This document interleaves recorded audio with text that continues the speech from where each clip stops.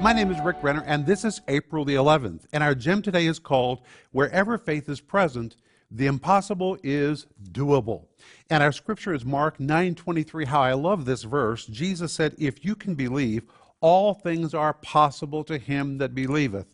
And I want to read to you directly from Sparkling Gems number 2 about the word possible. The word possible is the Greek word dunata, and listen to what it means.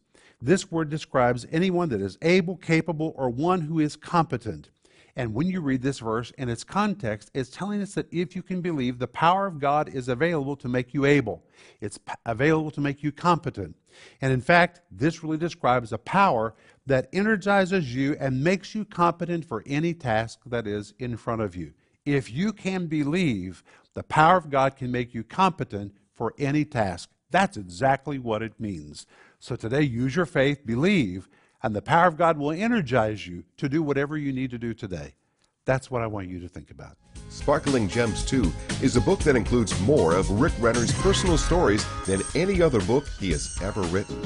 The rich teaching from the Word of God, along with Greek word studies, in this 365-day devotional makes it a must-read.